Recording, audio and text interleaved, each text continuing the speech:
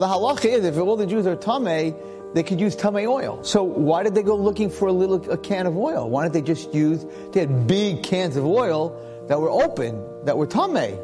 Why didn't they use that? They said, I have an excuse to give Hashem tamei oil, but is that what I want to give him? I want to give him something pure. Even if it's a teeny drop. Hanukkah is a time where you have to go inside yourself and yeah, I do this, I do this, I do that, I do this. But a lot of stuff we do for Hashem, it's not pure. We'd rather give you a pure light that's a drop, but it's pure, than give you a lot of something that's dull. Find something you give Hashem, even if it's a little bit, some part of you that's mamish pure. Whether it's helping someone, whatever it is, but I'm not doing it because anyone knows about it. I'm not doing it because I'm getting paid. I'm doing it because I love you, Hashem. I just want to give you something.